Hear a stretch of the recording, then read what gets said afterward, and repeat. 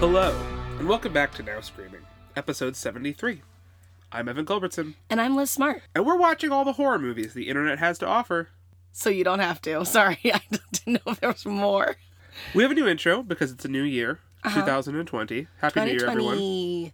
We also, as we've mentioned before, have a new format. We used to be Netflix exclusive. Now we are... all the streaming services. I was thinking of a metaphor. It's so metaphorical. So metaphorical. Like, for... what do you mean? Playing the field? I don't know. This week, we'll be talking about the 1992 horror film Candyman, which is not what we rolled on the roulette. It is not. What did we roll on the roulette? It's called Sabrina. Oh, shoot. This was actually so long ago that I forgot. So we booted up Netflix, because we were like, oh, it's going to be our last, Netflix movie, whatever. Or maybe. And it started, and something came over me. Yeah, you had a visceral reaction. I had a visceral reaction to the way this movie was filmed and acted, where I just bodily rejected it. Yeah. Like, every moment I was watching it was like agony, and I've never had that experience before. Like, ever in my life. Yeah. And I also think you looked up what the rating was, and you were like, oh. Yeah. You looked up, like, the Letterboxd rating, and you were like, oh, and I was like, what? And you were like, it's low. So we really knew low. that we were going to be watching it as a joke. As a laugh. For a laugh. But then it was like, I can't even have fun, because I was literally so miserable, and I don't get it, but it was a visceral reaction, and so we turned it off and watched. I do apologize to anyone who was hoping that we would talk about Sabrina. We just can't, folks. I read some reviews, and it's really bad, so actually I would just say avoid it. There you go. Done. On Netflix, however, we did end up picking a Netflix movie, regardless of the roulette, is the 1992 film Candyman, which neither of us had seen before. No, and I clearly knew nothing about, because it took me hugely by surprise. And this movie fucking rules. It's the best. Oh my god. It was like, I have no idea how I've not seen it in my 29 years of life. It's like, I'm blown away. It makes no sense to me that this has been on my radar, but not a priority, because this is one of the best movies we've watched for the podcast. 100%. Yeah. One of my favorite horror movies now. And it's so similar to other horror movies that we love, and it takes place in Chicago.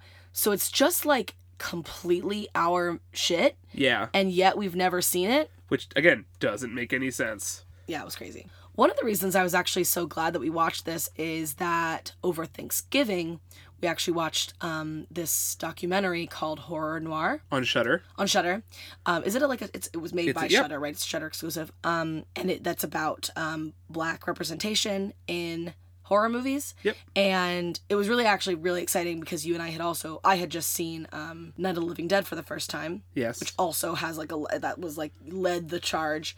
And then they talked a lot about Candyman. And it was really fun, because actually just before that we'd watched Demon Knight, which we didn't even know was going to be like in any way about African American representation, but then it ended up being. And then Horror Noir was this perfect, second kind of movie to get into it. And they talked a lot about Candyman, obviously. I don't know how obvious for those of you who are people might not know what. Yeah. But it's like the first Black super villain? Yeah, super it's not super villain. Yeah, but horror icon. The way that we got, especially in this era, we have Pinhead, we have Freddy Krueger, we have Jason, we have all these icons of Michael franchises, Myers. Which Candyman went on to become. But even just as a standalone figure, Candyman, played by Tony Todd in this movie, is an instant icon. Yes. He opens his mouth, and you just know that this is important. Yes. It's that kind of performance, which again, how the fuck have we not come to it before? Yeah, I don't even know. But Horror Noir talks a lot about how Tony Todd was. I mean, this is a movie about race. This is a movie about he's not African American in a vacuum. No, but it's also not about I think obviously at the time there was this worry about having a Black horror icon or villain in a movie. I mean, there's a lot of, having gone back and done research, there's a lot of, at the time... hand-wringing? Hand-wringing about this movie being racist, because it's about public housing projects being dangerous. And about, a Black man threatening a white woman. Yes, well, people felt that it was very King Kong-y. It's very white woman in peril, and this menacing Black... beast. menace. Yeah. Which I feel like But that's what the movie's about. That's Yes. the thing. It's not King Kong because King Kong isn't about that. This is the complicated thing. King Kong doesn't deal with that as a issue. This movie deals with that as an issue. We can't refute that is what's on screen, and it's worth. This is a bit silly to preface this with, but we are both white, and neither of us are scholars of this sort of thing the way that the people involved in horror noir are. No. But that's why I'm really so glad. I mean, this is all to say, watch horror noir, because I'm so glad I had the context going into Candyman, because it let me know that at least now Candyman isn't seen as like, holy shit, it's so racist and it set us back as a community. It's seen as like, this helped us break into horror. And for a lot of us, this was our entree into horror. And it made us feel seen, even if he was the villain. Yes. So. Because again, people, I don't have to fucking explain this to the people who listen to this podcast. People who are into horror love the villains of horror. Yes. Right? Like, it's not like we're not upset about Freddy Krueger. Like, right. I'm not upset that Mrs. Voorhees is the villain of, I don't think that says bad things about mothers or women. It's like, that's awesome. It's a great twist. Like, it's a really good thing. Women, in the same way, female, killers and especially supernatural killers. We don't actually, that's like there's a lot of little girls. Like, The Ring is kind of that. This is the big point that great friend of the podcast, James Skoski, makes a lot, is that he always is vying for more female slasher villains. Yeah. Because Final Girls obviously are 100-fold a core part of the genre. And we always have Mrs. Voorhees, but thinking about it, a lot of the we don't have like a female Michael Myers. A lot of them are like little children or they're ghost girls. Are you going to cite that book you read about Mrs. Voorhees? I'm not going to. Okay. Well, Liz read a bad book. I read a very wild book called Men, Women, and Chainsaws. The reason I read it is because Carol Clover, I think that's her name. I don't know. I just know her as Carol because I yelled Carol the whole time I was reading the book. She invented the term Final Girl, so she did give us something.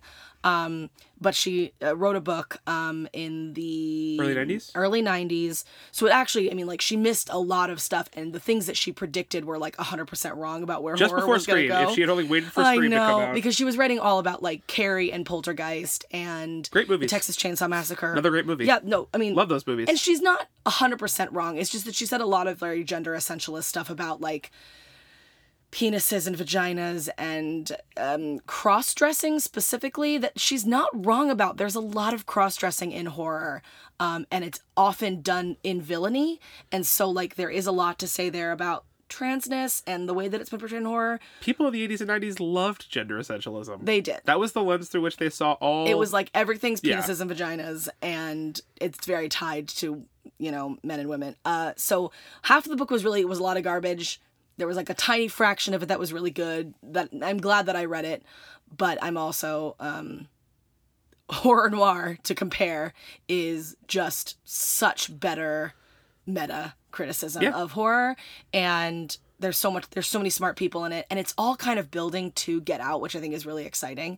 That it was this beautiful thing of like talking about all of Jordan Peele's inspiration and leading to like we're all just trying to get to like how wonderful Get Out was for everyone and for African Americans and the horror community. It was just so great. And Jordan Peele is doing Candyman. Yes, Jordan Peele has written and produced a Candyman movie that's coming out in June. With Tony Todd. Yes.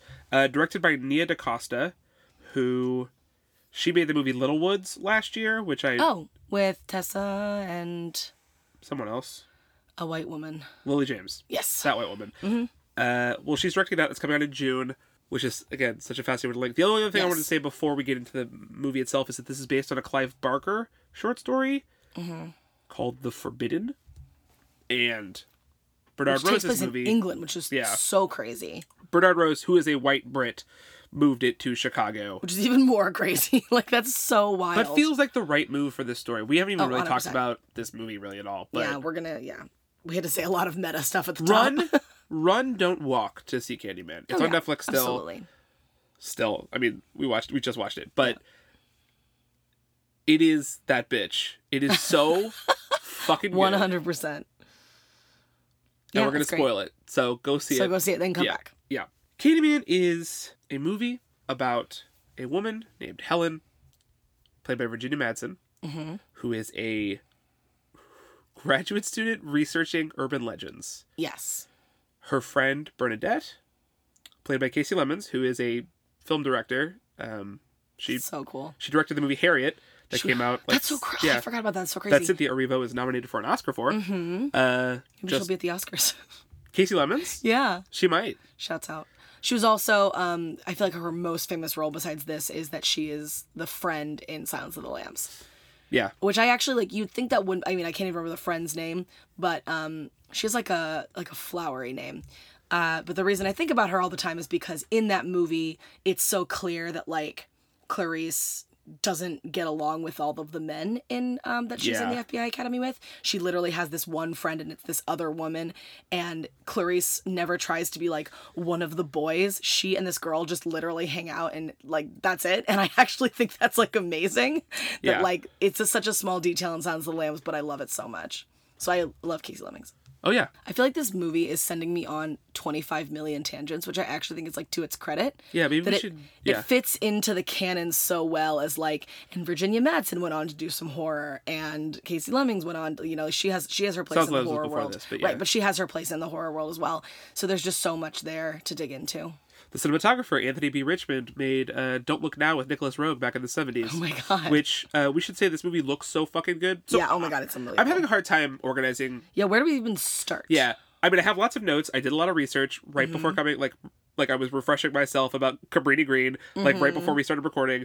But I am so excited about this movie. And part of me wants to hold back because I know people listen to this podcast without watching the movie. And I it's just that exciting and good to me. Yeah. This movie is a slasher movie, but it's also a detective like investigation. It's kind of it's like a mystery because she is like the Virginia Madsen character. It gets framed for murders, and so that element of it is not horror. It's a movie crime. It's a movie about gaslighting. Yeah, but it's also a movie about racist housing developments, and it's also a movie about her being racist, her inserting herself into black narratives, but that's all without care. That's all the surface text. It's also about an urban legend that is both. It's about. Oh my God! It's about centuries of shared trauma. Yeah, wait. Let's start with the urban legend because the movie kind of does. Yeah, that's where the movie starts with this great, quick edited sequence talking about the Candyman urban legend, which would you like to recount? If I can remember it, I'll start and you can correct me. Yeah. The Candyman legend, I believe, is that he was an escaped slave. Well, we don't know that till later, but yes. Okay, so then the Candyman legend by itself is just that you go into the bathroom and you say Candyman 5 times in your mirror, which I think is hilarious because that's obviously like a Bloody Mary thing. That's the other mirror person. And you only have to say Bloody Mary 3 times. And I love the Candyman's like, you got 2 extra chances not to be an idiot. Like, you got to say it a whole ass 5 times. I like that that's how you think of it, is that it's like, it's a failsafe rather than you're charging his power. You're just like, oh no, to really invoke the power of Candyman, you really gotta That's true. No, you gotta go up 20% at a time. Yeah, it's like an incantation. Well, I feel like it's a failsafe because Bloody Mary 3 times, you really only get 2 chances to be dumb, and then your last one, you're fucked. But then, so is it that you turn off the light and he's behind you? Yeah, he's gonna get you. He's gonna get you, and he does. He does. And so they're recounting this for her because she's sourced these people. So she, as a graduate student, is interviewing a bunch of people about different urban legends. This is just one of many. This is the one she's working on right now. But she also then hears when there's some scene where she's working on it and she ends up talking to like the cleaning ladies at the university. Yes. And one of them actually has an instance of like, I know a woman who was straight up killed by Candyman. Yes, which is based on a real thing that happened in Cabrini Green.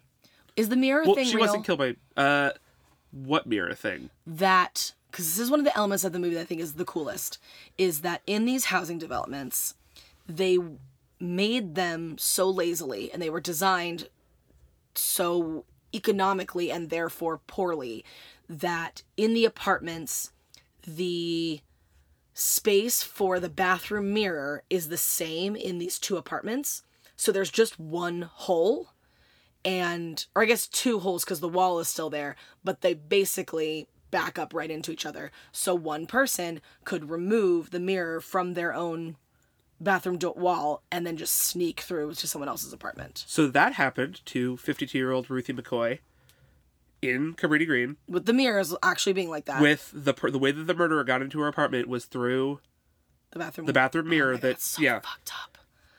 Oh, it's so scary. Oh my God. But again, that's the thing, is that's a true crime thing, right? Right. This is the perfect, because this is not a movie about drugs or gangs or any of that. I think that's what there's a little element of that.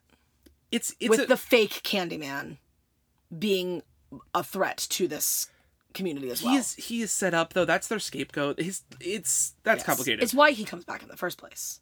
Right. This is a movie about a supernatural monster. Yeah. Man. He's real scary, actually. He's a ghost. He's a killer ghost. Yeah. But it's based on this urban legend that has its basis, at least in the fiction of this movie, in a real murder that has nothing to do with this ghost, which is so interesting. Probably why the director or the screenwriter then chose to it's both, set this in Chicago. Bernard Rose did both. Yeah. Oh, he did both? He wrote and directed it. So that's probably why he was like, okay, I'm going to pull this into Chicago because we have this real situation that I can build off of. Fucked up, horrifying. So she and Bernadette, yeah, decide they're going to go visit Cabrini Green. I do want to do a quick sidebar, because Cabrini Green, for a while, I don't know how old the people listening to this podcast are. For a while, Cabrini Green was people said Cabrini Green and they meant all shitty housing projects that were violent and dangerous, and it became a beyond Chicago thing, to that the way that people now, the president, talks about Chicago as this war zone, which is so absurd and so racist. Yes. People have been doing that for a long time. And Cabrini Green, being a notorious public housing project where there was a lot of violence and where the city and state did nothing to fund or to help. Well, not even nothing. That. They exacerbated it by building the highway, right? That was kind of what we... So not Cabrini Green specifically, other projects. This is what I was... Cabrini Green is at the intersection of... This is a podcast for 4 people. It's Lincoln Park's right here. Yeah. And the Gold Coast is right here. And that's where it is. Lincoln Park? Yes. Lincoln Park is above the Gold Coast. Yeah. Cabrini Green's west, isn't it? It's west of the Gold Coast. Those are both things on the east, on the east. It is not west of the highway. It is east of the highway. It's east of the Dan Ryan. But wouldn't it also then be... That's not... It's the Gold Coast is only east. It doesn't extend all the way west. Correct. Would you like me to show you on a map? I would love to. This is fascinating podcasting. Yeah. When a lot of people, especially people older than we are in our 20s, think about how bad housing projects were, which again, I'm using this as shorthand because this is not a podcast about the structural failings of racist housing projects, right? We can't can't talk about that for it's so long. So much further east than I thought it was. Yes, that's what I was... Yes. Yeah. The Robert Taylor homes, maybe? Anyway, here in Chicago, they built a highway to separate black neighborhoods from white neighborhoods. It's real fucked up. Yep. That's not what we're talking Just about. learned that. We will go on forever. Oh, Chicago history. Some of us went to college in Chicago and took history classes here, and therefore some of us didn't. Some of us have way too much information about this in their heads. Some of us vaguely. You can guess who. Cabrini Green is which are all demolished, has a reputation beyond Chicago as being this big, bad, scary specter of gangland violence. Mm-hmm. For the characters in this movie, they also treat it that way. Yes. But one of the things that this movie is doing somewhat subtly at first is that what Helen, our protagonist, is doing is basically slumming.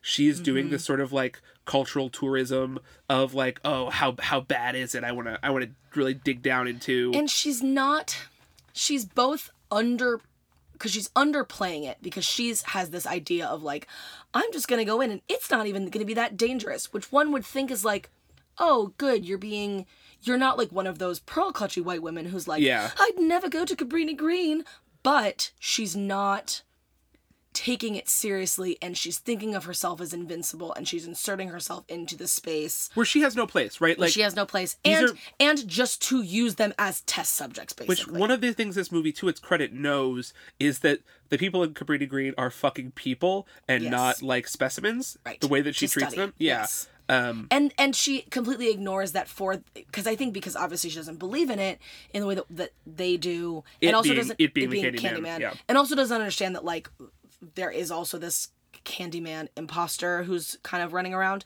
but she does not care that it might have impact on their lives. She's just like, I'm in, I'm out, you aren't people to me. And I don't have to even worry about myself because nothing could happen to me because I'm invincible. I think it's like that white invincibility. She also thinks they're all nothing bad could happen to me because I haven't done anything bad and I'm good and I'm just here to study, and so like I'll just be reasonable with people and they'll listen to me, and that is ignorant of the world. It's this weird like well-meaning racist get out style like distance that she has, because she thinks that she says something to the effect of like they attribute the horrors of their daily lives to a mythical figure as if this is some anthropological study of like and as if she knows. She has no idea what these people do, right? Because she's like is treating them like specimens. So and I think that was the worry of this movie for me about 30 minutes in, is it was like, does this movie know that? And then it was like, oh, it absolutely does. It very clearly does, and it punishes it for it, right? It's about it's about people are people and not anthropology projects. So like fucking don't do that. Don't do that. Especially you well-meaning white Chicagoans. Mm-hmm. And her black friend, who is in the university with her, is highly educated. Like, this woman tells her not to and insists that she's uncomfortable being there and is very unhappy, and Virginia Madsen, or what's it, Helen just fully ignores her and climbs through the fucking bathroom window and goes into Candyman's apartment. And so she's not only ignoring the people who live here, she's ignoring her friend who does not want to be here and doesn't want to do this, and is, she doesn't care. Everything's just the experiment and the study. Right. So this first trip to Cabrini Green, she talks to some people. She finds. This also connects to a plot point, but it's important to what we're discussing. That so she's in this place, and what she doesn't realize is that they are afraid of the mythical Candyman, but there also is a gang, and the leader calls himself the Candyman. So there is this real threat to specifically this one child who she's kind of encountered, Jake. Who is afraid of the Candyman, both like spiritually and physically. Yeah. And the physical Candyman, she goes into a bathroom to find, there's some Candyman legend as part of this bathroom. She goes in there, it's a public bathroom, and these guys follow her in there. And of course she does this kind of like, I'm getting out, I'm leaving, I just want to take some pictures, and they beat the shit out of her and like kind of leave her for dead. Like, their aim was kind of to kill her. And literally the next thing we see is that she's gone to the police, and they have like rounded up all of these black men, and she's identifying them. And it is the most like, God, it was infuriating that she put herself in this position. Yep. She entered this neighborhood, and there are innocent people just being rounded up that the police are like had to like do this for her to like make her feel better, and it's just awful. But again, the movie knows that it's absurd that this white woman who came to Cabrini Green and then got beaten up, that they're focusing their attention that there's a ton of cops involved in this. Yes, they find him immediately. It's like that. It's an hour later that they do this. As opposed to the other problems of violence, like this kid Jake is like actually in fear. He's homeless, isn't he? Yes, of like the violence that surrounds him. Yeah, and there's a point they have an exchange where she says to the cop like, oh, like what about that kid Jake? We can't protect him.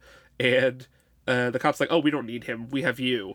Because all they care about is like locking up this gang leader. Yeah.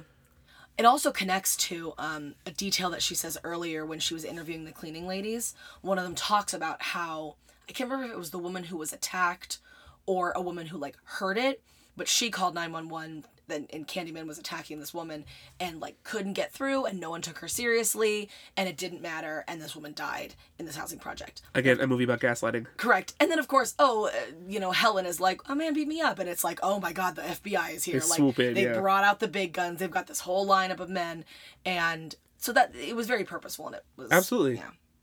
Another thing worth mentioning in terms of background is that the reason that Helen knows about this false back mirror thing is because her building was supposedly planned as a housing project, but the neighborhood was too affluent, so they just turned them into condos. Yeah, which is, oh man, motherfucker. yeah, Like, that's it. That's housing. which is so good because it's about this mirroring, right, of the way that physical structure, like literal buildings, physical structures, the places that people live are Enforce yes, like these rules of society. yes. She looks out her window and she can see other housing projects in disarray because, of course, her building in her neighborhood is well taken care of by the police and public funding, and the projects are just people boxed in and abandoned. Yeah. It keeps people in And their it's place. literally That's what literally the specter of like racist housing outside her window. Yeah. And it's such a good like text to this. Yeah. The other thing that I think is interesting about this is that this is like, we have not seen Candyman yet, the real Candyman. We're about to. We're about to, but we have not seen him yet since the beginning of the movie, where he does this horrifying voiceover over the bees. Oh yes, this monologue about The only thing I wrote down was, what's blood if not for shedding? yeah, they will say I have shed innocent blood. What's blood for if not for shedding? And I was like, well, Candyman, I would say a few things, but okay. And he then also there's says, bees with my everywhere. hook for a hand, I'll split you groin to gullet. Oh, I hate that. Oh, Candyman, stop. But so have we heard the real urban legend of him at this point about the bees? I think so. We probably. must have, because when There's he another comes to professor. find her, There's another professor who. they've been doing work on Candyman for years. Yeah, there's a whole So it's her academic husband, conflict that I don't care about. her husband, and he's just a piece of shit. But the urban legend of him, of how he his origin story, is that he was an escaped slave.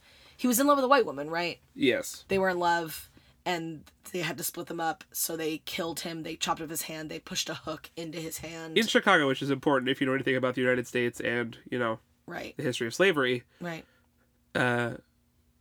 The Union, the supposedly Reunion. enlightened people of Chicago, tortured and killed Did him. this to him. They Slathered him with something. Well, yeah, so they cut off his hand. There was specifically care to talk about how they pushed a hook into it, which is just the worst thing I've ever heard. And when we see his hook, it looks awful. horrifying. It's awful. And then I think they slathered him with something. That might have been honey, and then set bees on him. Yeah. And that's how he died. He got stung. Yeah. He doesn't look stung in his ghost self though. He does have a hook for a hand. No, but he does open his mouth. He's made of bees. Yes, there are bees inside of him. It's a fucked up image. It's I didn't like it. I say this when I say these things are fucked up or horrible, like the groin to gullet thing. It's in the good horror way where you're like, ugh, I am repulsed. Yeah. You know who's really good at this shit? Clive fucking Barker. Clive Barker. Clive Barker conjures images that just And I think ruin my life. It's a little too much for me with As Hellraiser would. Yeah. Because as I think we talked about with Hellraiser, we started it and I think I had to turn it off almost right away because I was not in the mood, because there's just meat hanging from hooks. That's when I was no. Unsubscribe. But this is just the right amount of gross to me, while also being really interesting. Sometimes I worry that gross is all Hellraiser has going for it. It's not, but But that's what it feels like sometimes, because it's about pain. This has, I think he actually says the words exquisite pain, and I was like, yeah. Clive, you kinky motherfucker. But this isn't only about the exquisite pain and the quote is, the Candyman says, "Are you afraid of the pain or what lies beyond? The pain, I can assure you, will be exquisite." At which point I wrote in my notes, "All right, Clive. All right, Clive, we get it. You like nipple play. We all understand." What? One of our legendary gay icons. Mad respect to Clive Barker. I will not tolerate Clive Barker slander. He's an important man. He's extremely kinky. I wrote down at this point, Candyman's first appearance is straight up David Lynch shit, and then I did like a key smash, which at this point I don't remember what it was, but it must have made me jump. I don't remember either because I wrote the turn this movie takes when the Candyman shows up. Yeah, so we should talk about this. It is very like David Lynch. It's very surreal. It's object association, zooms in on a hive of bees kind of thing where it's just like, what are we looking at? When he shows up, he's trying to kill her, but more than that, he's trying to ruin her life. Yes, because this is why he shows up, this is why it takes so long, is that the reason he shows up is because he's like one of those like Hellenistic gods who's like, I need people to believe in me for fuel.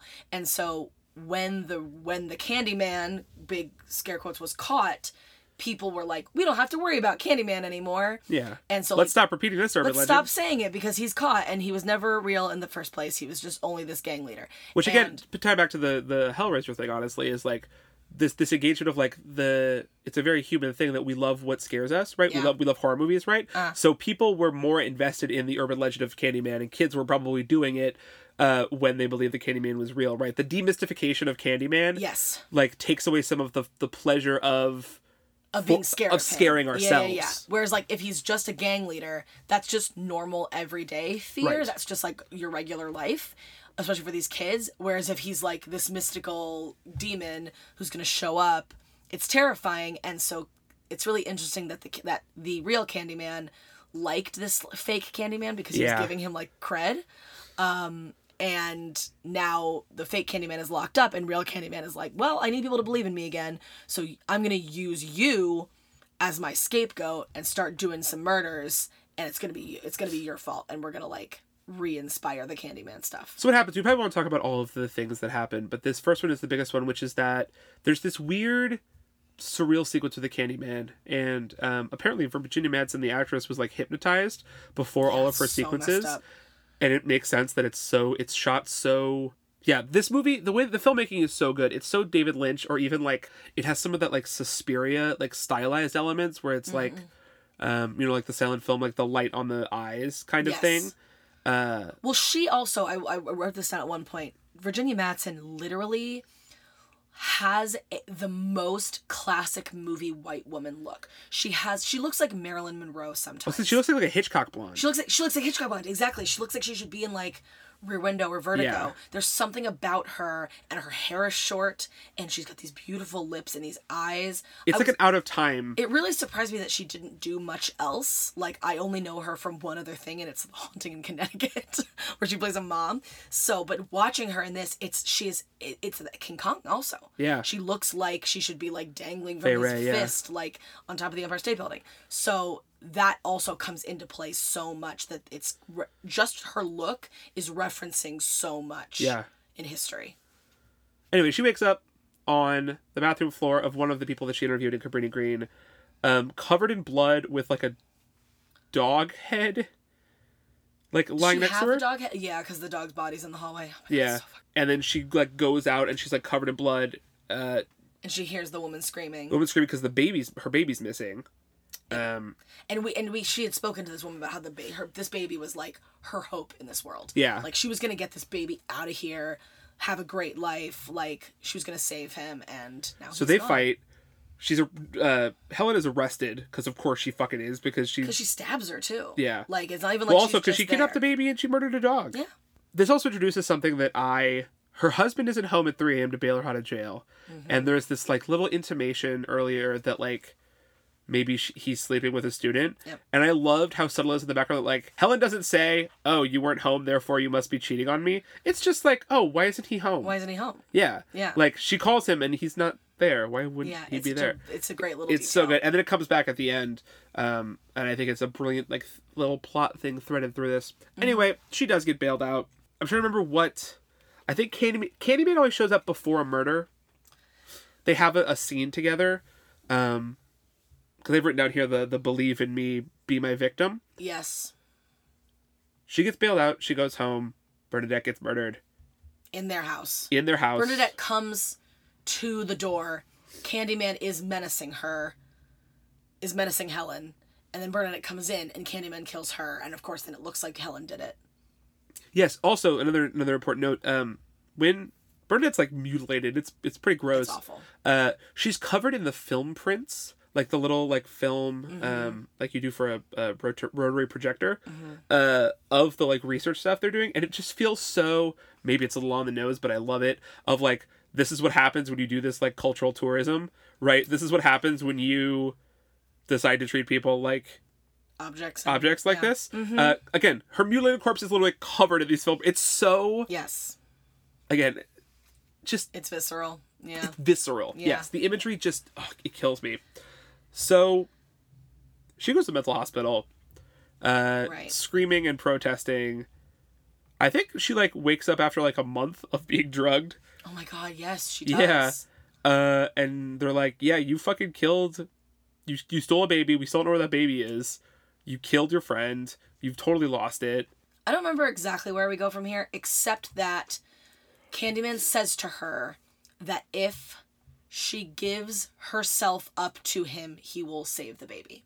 Yes. That is like a lot. There's a lot of other stuff. She escapes the mental hospital. She's like walking out on side. She escapes the mental hospital because she's tied to a wheelchair in the doctor's, like the head mental psychologist's office, and she says Candyman 5 times in the mirror while she's tied there, because there's a little mirror, because there's a little sink over on the side of the office, and she looks in the mirror and says Candyman 5 times, and so Candyman comes and kills the doctor with his hook, horrifyingly, and sets her free, and then she escapes the mental hospital. Again, she will be blamed for this. Candyman's motive is not to save her, it's to ruin her life. It's to continue ruining her life, and it just happens to work in her favor in this moment. So she escapes the mental hospital. Let's just speed through this plot. Yeah. Goes home to her apartment where someone else is there, is repainting the walls. What the fuck? How long has she been here? Oh no, it's Stacy, the student that her husband is sleeping with. Yep.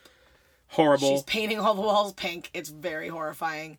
I'm curious, Virginia Madsen seems quite a bit younger than the actor who plays her husband. Yeah. I don't know if that's true. Was she his student? Yeah, is the implication here that he just keeps like cycling through students? Sleeping students? Oh, 100%. Okay, good. I think so. Again, not remarked upon, just subtext that I think is handled really well in this movie. Her husband is terrible. He, did not care whether or not she was guilty or innocent because he wanted her out of the house and wanted this girl to move in. It didn't even matter to him. Candyman, I think it's this next sequence where he says literally, they will all abandon you. All you have is my desire for you. Mm-hmm. And that's what I wrote down. I was just like, this fucking gaslighting ass movie. It's working on so many levels. It's about so many things. Yeah. She goes back to Cabrini Green. She crawls through the mirror into the derelict Candyman apartment, where there's just murals everywhere. It's horrifying so imagery. Cool. One of the best is she crawls through a hole in the wall into a different room, and we don't see it until she's in the other room. But as she's crawling through the hole, she's crawling through the mouth of a big. It's all one long take too. Mural. The whole she goes into the bathroom and through the mirror and into the apartment. It's all one long take. Yeah. It's also very David Lynch. It's so good. You know, we haven't mentioned at all. What? The score is by Philip Glass. Oh my god, the score, the piano. The score to this movie is incredible, and I think such an integral part of what builds the tension, because you're fucking freaked out. Yeah. We don't even care about Helen as a person that much. She's kind of a piece of shit. She is, but it's so scary. And they did a great thing in that you're really worried about this baby. You want the baby to be okay, and it doesn't matter if Candyman saves the baby or if Helen saves the baby, somebody's got to save the baby. So, at this point, we don't even really know what we want out of Helen's story, but we really want her to make sure the baby's okay. And Kyle. Poor little baby Kyle. He's got to be okay, too. Kyle? Yeah. What's his name? Jake. Who's Kyle? I don't know. They're both full names. And little baby Jake. Got to make sure he's okay, too. Can I read a series of 3 sentences that I wrote in my notes? Yes. This score is fucking incredible. Mm-hmm. Yeah. True. Is this about inherited guilt or Helen being a white woman? Is it a Shining thing? What the fuck? I don't even know that I can make sense of this third act, and I don't know that I want to. There's an aspect of it that's really abstract. It's so abstract, and I like that it's that. Yes. Right? I don't want to sit here and unpack it, because I think that there's too much going on thematically that I think that reducing it to it is this or it is that is... Yes, because saying it as simply as Candyman good, Helen bad, or Candyman bad, Helen good, or it's about white women abusing their power over black men, or it's about black men, blah, blah, blah. Just doing any of that is reductive, because it's also just, at its heart, about an urban legend. Yeah. There is a big part of it that's just like, what if you did say Candyman in the mirror 5 times and he came out and ruined your life? Yeah. Like, what if that happened? The only thing in the third act that I do want to say, just to wrap up some of the plot, is that she wakes up again. She keeps getting like hypnotized. Like, And he also can transport her, which is real fucked up. she wakes up and she hears a baby crying, and outside the window in this like sort of, it's like it's a lot. It's not a parking lot. It's just like a piece of Empty concrete. space. Yeah. Is piled up this pyramid of furniture, and there's a baby crying somewhere inside. And so she crawls in to try to rescue this baby, because again, at this point, this is what this plot is about. And it's such a cool visual construction of her trying to make her way through. I mean, again, it's not even. It's not like symmetrical. It's not a maze, yeah. Yeah, she's just trying to She's moving crawl through garbage, yeah. furniture.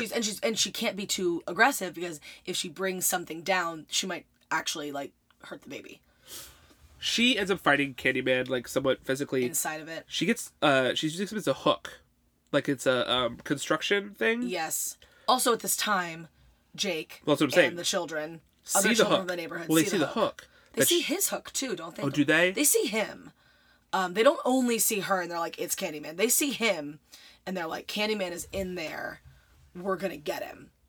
And Jake's like, burn him. Yeah. It's so good. And so they like him and all these other kids from the neighborhood go and get Matches, and lighter fluid, like lighter fluid, yeah, and they're burning this pyramid of furniture. to get Candyman. Again, there's an aspect of this that's like, again, not to unpack this too much or put too fine a point on it, but this is it's people. A lot of people from the community come and show up and become a part of this. Watch it, yeah. This is just a group of black people standing around burning their collective trauma. Like, that is literally what's going on here. Yes. Is that they're like, they've set fire to it and they're trying to kill it. And there's something really beautiful in that. But also, it's an abstract horror movie. And like, also, it is reinvigorating their fear Yes. of Candyman. It has made him, because now they know that fake Candyman is in prison. So whatever is here, even if it's burning, they now believe in him again. He has Yes. reachieved his fame and his attention, which is what he wanted in the first place. Helen saves the baby. She emerges. She's on fucking fire. She is super on fire. She is a portrait of a lady on fire. She dies. But she gets the baby back too. Yeah, Trevor, her husband, is sad about it in an epilogue. Says, "Oh, Helen." Says her name in the mirror 5 times while he's in the bathroom. Then she shows up and fucking murders him. And then the last thing that we see She's new Candyman. is Candyman in Candyman's like derelict apartment lair. She's on the wall now too, with this incredible fucking score that the credits roll over. Yep. Oh my god. Oh my it's god. So good. What a movie! I love this movie. Yeah, it's incredible. It's so much more than I was expecting, and I loved it. It's so smart. It's so smart. In addition to being a visceral, entertaining, good time, right? Sometimes movies are a little too smart for to have fun. to have fun, right? You're like, I'm thinking. I like movies like that sometimes. Sometimes. This is both a like gripping, engaging, entertaining movie that manages to get you to be invested in this woman that it is so thoroughly eviscerating, Yeah, like it's critical of her. like ideologically. Thoroughly eviscerating. Oh damn, Helen, you got roasted by Clive Barker. And Bernard Rose. I'm just saying she did. But also, it's just an engaging movie, and it's so fucking freaky. The things that I saw on scary. screen, That's what I was gonna are say. crazy. It's not only smart, it's not only like, well made as a movie, it is fucking terrifying. Because Candyman is scary, and there are like some really good jump scares. Yes. And truly anything where there's like you say it in a mirror 5 times or 3 times or whatever, how many times, and then they show up, is always going to work with me, because that shit terrifies me. Do you remember after this movie ended, I told you to go in the mirror and say Candyman 5 times and you wouldn't do it? Of course not. I'm not stupid. Neither am I. And I'm just saying, like, I think that it's amazing that movies like this are able to scare us, that you and I, who watch a lot of horror You realize movies... we live in a high-rise in Chicago, right? I know. Like, I literally, like, I'm so glad that the bathroom mirror just, like, faces the bedroom. Like, not faces the bedroom, but it shares a wall with the bedroom. So I know that as no one's opposed to gonna another come apartment. crawling in my freaking bathroom window. But, like, I just think it's amazing that we are very sensible people. Yeah. We are very, I don't think either of us are particularly superstitious, but neither of us would ever go into the bathroom and say Bloody Mary or Candyman. Just in fucking case. Yeah, you never know. Why risk it? Yeah, why risk it? I don't know. Anything else you want to say other than please go watch this movie? Because that's all I have to say, honestly. No, yeah, that's it. It's great. Go watch it immediately. Are you ready to burn this in effigy? Yeah, I hope you were going to say light it on fire. Yeah. Let's light it on fire. We have a new roulette. Okay, I wanted to say, remember a few episodes ago when I was talking mad trash about how there should be like some tool out there or something where I can just be like, show me the movies and just spin the roulette and I can just choose horror and I can just look on any streaming service that I want to. Well, turns out that somebody is smart and invented it already. And I'm thrilled. It's called Real Good. And it's not only... .com? Yeah, realgood.com. Real spelled like R-E-E-L. Oh, like a film reel. Like a film reel. It's a great pun! joke. It's a pun. I love puns. It's not only this roulette service that's just a part of it. It also has like where you can look up where you can stream things and Just Watch does that like, too. yes, exactly. There's There's a lot of ones that do like where can you watch this, but this particularly has the roulette. And it has Netflix, and it has Hulu, and it has Prime Video, and HBO, and Shudder. Shudder's the big one. everything. It's important that it has Shudder. Yes. That's a horror podcast. That's necessary important. library. It has 63 streaming services you can choose from. I didn't even know there were 63 streaming services. I didn't even know either, but it says this, and then it says 63 more. 63 more, so it has more than 60. It has like 80 something. It has a bajillion. So why don't we use this roulette to choose our next movie? How does that sound? Sounds great. Thanks, Real Good. Literally, bless you, Real Good. There's no way that this functionality was the same when we started this podcast because we looked. No, yeah, we did. This is it came in the moment that I needed it the most. You can also set IMDb score or Rotten Tomatoes score if we ever Smart. need to. If we're ever good. like, hey, can you not give us shit? Are you ready? I am. Okay, first spin on Real Good. Our first spin on Real Good will be... The Quiet Ones? On what? On Hulu. It is a university student and some classmates are recruited to carry out a private experiment to create a poltergeist. That sounds great. I want to make a poltergeist. I want to make a poltergeist. All right, The Quiet Ones. All right. In case you missed it, we did some video content last week. We did. We not live streamed. We recorded our live reactions. Yes, and then didn't edit them at all. So basically, it's like we streamed it, but you watched it a day later. Yeah. We hope you liked that. We've never done that before. We've never done video content for this podcast. Nope. You saw our faces. If you liked it, you could tell us that. That would be lovely, and then we might do more. Even if you didn't want to see our stupid faces, but want more Oscars content from us, maybe we could do an Oscar post-mortem episode. Yeah. Maybe like... We can do horror Oscars, too. We can be like, what would we nominate? Because there's so many good horror movies this year that are not going to be... We need more than 2 people for horror Oscars. We'd have to poll everyone, because 2 people do not a good awards show make. That's fair. However, let us know if you're interested at all in Oscars content, or if that's just myopic shit that we care about. Because here's the thing. We follow awards races very closely, regardless of whether we do it for this podcast. So if you would like content based on that... Yeah, it's going to be happening in our brains anyway. You have to let us know. Because I honestly have no sense of if people have enough of that in their lives, or if they like us enough to want to hear what we think of the Oscars. I genuinely don't know. I'm not trying to be fake humble here. I don't know if that's something anyone gives a shit about. Right. So let us know, because the Oscars are in 3 weeks. Goddamn. But until then, you can check us out on our website at nowscreaming.com. And on Twitter and Facebook at nowscreaming. And YouTube, apparently. Yeah, we have a YouTube. We have one video. We always did because we had a Gmail account, but now there's actually content on it. Be sure to rate and review the podcast on iTunes, and leave us comments on YouTube about how much you love Joker. Because there's already some there. People are already doing it. You might as well already really incensed about our feelings about Joker. Tell your friends about the podcast. 2020 is going to be exciting for us. We have a way wider search net that I think is going to, or I hope, is going to deliver some cool stuff. Yeah. The Quiet Ones seems like a pretty typical Now Screaming movie. Fair, but yeah, we'll see. Especially if we get something on Shudder. Shudder has some cool shit. Yes. Maybe we should spin the roulette on Shudder next time. Just on Shudder. Maybe we should just rotate what service it is every episode. Maybe. We'll see. Thank you, as always, to Wes Craven and to Clive Barker for writing some truly, truly fucked up shit that melts my brain. Yeah, it does that. All right, until next time, everybody. Stay spooky. Stay spooky.